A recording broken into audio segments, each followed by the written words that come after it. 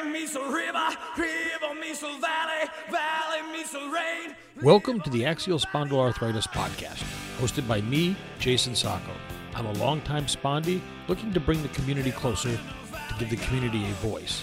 I'll be reaching out to organizations, doctors, nutritionists, and anyone that I think can help increase our spondy quality of life. Enjoy and learn what is available to make your life better. Hello and welcome to this week's episode of the Axial Spondyloarthritis podcast. How is everyone doing? I hope this finds that everyone is having just a wonderful week. I really enjoy, getting my message out to everybody and, getting all the feedback and listening to everybody and the connections that I've made. So I really appreciate everybody's input into what's going on with the show. And if you want to give me yours, go out to spondypodcast.com and use the connect page to send me a message. Tell me what you're thinking. Tell me what you'd like to hear. I'd love to know what it is. And also, while you're out on spondypodcast.com, at the very top, click on the review tab. And then once you do that, or actually it says reviews, they'll be right towards the top and it says rate show. Click on there and leave a review on Apple Podcasts or Podchaser. It really does help on either one of those for making the show discoverable by others. And you can also, if you know somebody with ankylosing spondylitis or non-radiographic that's not listening to the show, send them a link to spondypodcast.com so that they too can participate and listen. So with that, on to today's show. Well, last week we talked about being diagnosed with axial spondyloarthritis. So this week, I wanted to take a bit of time to talk about some of the first steps towards treatment of axial spondyloarthritis. And I'm going to leave you with 4 things that I want you to focus on. Again, whether you're brand new or whether you've been dealing with this for a while, either one of these can help put you in a good spot as you go forward with your treatment of axial spondyloarthritis. Now, you might be listening to this and saying, but Jason, I don't have axial spondyloarthritis. I have ankylosing spondylitis, or I have non-radiographic. Well, those two terms are kind of being combined now to really talk about this overall arching disease called axial spondyloarthritis, which encompasses both non-radiographic and ankylosing spondylitis. Think of it as a spectrum. On the left side of the spectrum, you have non-radiographic because there's no visible fusing yet in your x-rays or MRIs. As you progress along that spectrum and you start to fuse, you then go into ankylosing spondylitis. So instead of trying to keep 2 separate diseases, 2 separate types of charts about what medications work for each one, because in a lot of cases the same medications work across the board, but there are medications that are approved for ankylosing spondylitis that are not approved for non-radiographic. So if you just have one overall arching disease, axial spondyloarthritis, it allows your medical team to have a much easier path for treatment for you. And that's really what's important. So with that, number 1, just what we talked about, learn all that you can. As we said, there's 2 types of axial spondyloarthritis, the non-radiographic and the ankylosing spondylitis. Their symptoms and treatments are virtually the same.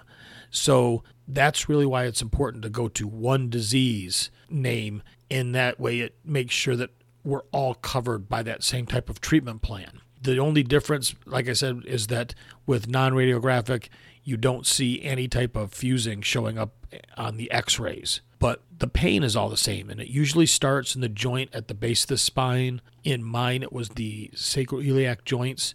Those were the first to start fusing, and mine started when I was about 10. Everybody else is going to start different, but just remember that that's really what you're looking at is generally pain starting in the base of the spine. But it can show up in other joints, shoulders, knees, feet, ribs, spine, anywhere. Certain connective tissues can also be affected. This often happens at, say, your heels, where it makes it painful to walk on hard floors. I can remember, I was probably 18, 19, right in there. Woke up one day and could not, for the life of me, walk. Borrowed crutches from someone and ended up having to miss a week's worth of school. And my roommates were bringing me food up from the dorm because I just could not walk. And as soon as it came, it went away. No rhyme nor reason. It just it was what it was. So you never know where the pain is going to strike, how long it's going to come, and what area is going to be affected. Another one is your eye problems like uveitis or iritis. That's very common at axial spondyloarthritis. So one of the things is you'll want to make sure that you have an ophthalmologist as part of your treatment plan, as part of your doctor's team. That ophthalmologist, generally if you tell them, I am a patient with axial spondyloarthritis, I'm susceptible to iritis, uveitis, my last bout was at this point, and you walk through it with them, they can work with you and usually get you in, they'll squeeze you in if you tell them you're having eye problems. With that, I did a really good episode a while back with an ophthalmologist whose practice was specifically on iritis and so forth, and I'll have a link to that in the show notes, and that was really a good plethora of information on that. So again, look through the past episodes. There's a lot of good ones out there that can get you going to learn about this disease. Number 2, start exercising. Doesn't mean you have to go join a gym. Doesn't mean you have to start trying to run marathons. Personally, my body wouldn't do that. Yours might not either. Some do. Some have taken up marathon running, and I applaud you for being able to do that. That's fantastic. But you'll want to start some type of exercise. My recommendation is to go onto Facebook and join the group Yoga for AS. The 2 gentlemen that run it both have ankylosing spondylitis. They are both very good at showing from very basic to very advanced techniques that you can incorporate and start exercising. You can do walking around your living room, walking around your block, anything to get up and move. The more you move, the better your flexibility, the better you do. If you can swim, have access to a pool, lake, whatever, that is fantastic as well. Exercise can keep your spine flexible and upright. That's one thing I suffer from. I am hunched over. You don't want to get like this. You want to do everything in your power when you're newly diagnosed to keep your spine flexible. Swimming, like we said, yoga, Tai Chi, Pilates, they're all great because they stretch your back. Cardio, weight training, and posture training are vital as well, but sometimes some of those items your body might not want to do as much anymore. So again, listen to your body and do what you can do, but don't try to over push it. And then finally, if your doctor recommends a physical therapist to work with you, they can help you put a well-rounded program together. And then don't miss those physical therapist appointments. Go to them as often as your doctor tells you to. That can, help you get your exercise going as well. Number 3, partner with your doctors. You still have to be your best advocate for treatment of you, but you need to build a good team of doctors. You want an ophthalmologist, you want a rheumatologist, you want a primary care physician, and I would suggest an orthopedic, because you may at some time need some type of surgery. If you can put those 4 together and they can discuss, talk, and work with each other for the betterment of you, your treatment will go a lot smoother when every doctor's sharing the same notes and seeing what's going on.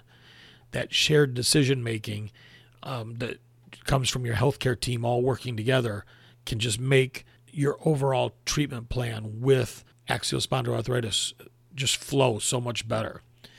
So they'll all know about things like NSAIDs, medications that you're taking, and how that all fits together and how the plan works.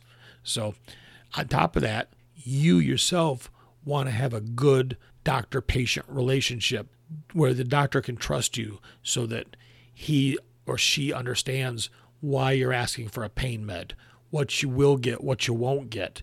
And that way you both can respect why each other are making the decisions that you're making. And that doesn't mean that you have to just accept every decision the doctor makes. It's completely okay to question if they say no to this, ask them why. You might find out that there's adverse reactions to another medication you're on, or you might find out that they've not thought about it if you bring up a medication to them. So you have to have that level of communication open where you can ask your doctor things, they can ask you, and you can both go back and forth and discuss your treatment plan. Remember, that's what it is. It's your treatment. And then finally, number 4, stay connected. That's both in the virtual and the real world. When you have a chronic illness, it can make you feel lonely, isolated, and depressed. So to avoid that, stay connected with family, stay connected with friends, talk with others, whether it be pick up the phone, text, get online. You find out and build your support community. Make sure it's a combination of in-person and virtual. The great thing about the virtual community is you can build up a group that you talk with that is dealing with the same thing you are, axial spondyloarthritis, and they can understand what you're saying is going on, where when you talk with the real people, the people that are around you on a day-to-day basis, they might never have heard of axial spondyloarthritis. So they don't understand what you're going through, but they are still your support network. So make sure to foster and nurture both of those. And with that, thank you for listening to this week's show. Again, it's great to connect with everybody. Please go out to SpondyPodcast.com, leave a review for the show, sign up for the newsletter. That's really important. Please sign up for that newsletter when it pops up there when you go onto the page. And I hope everybody has a wonderful week. And I look forward to talking to you next week on the Axial Spondyloarthritis Podcast. Take care.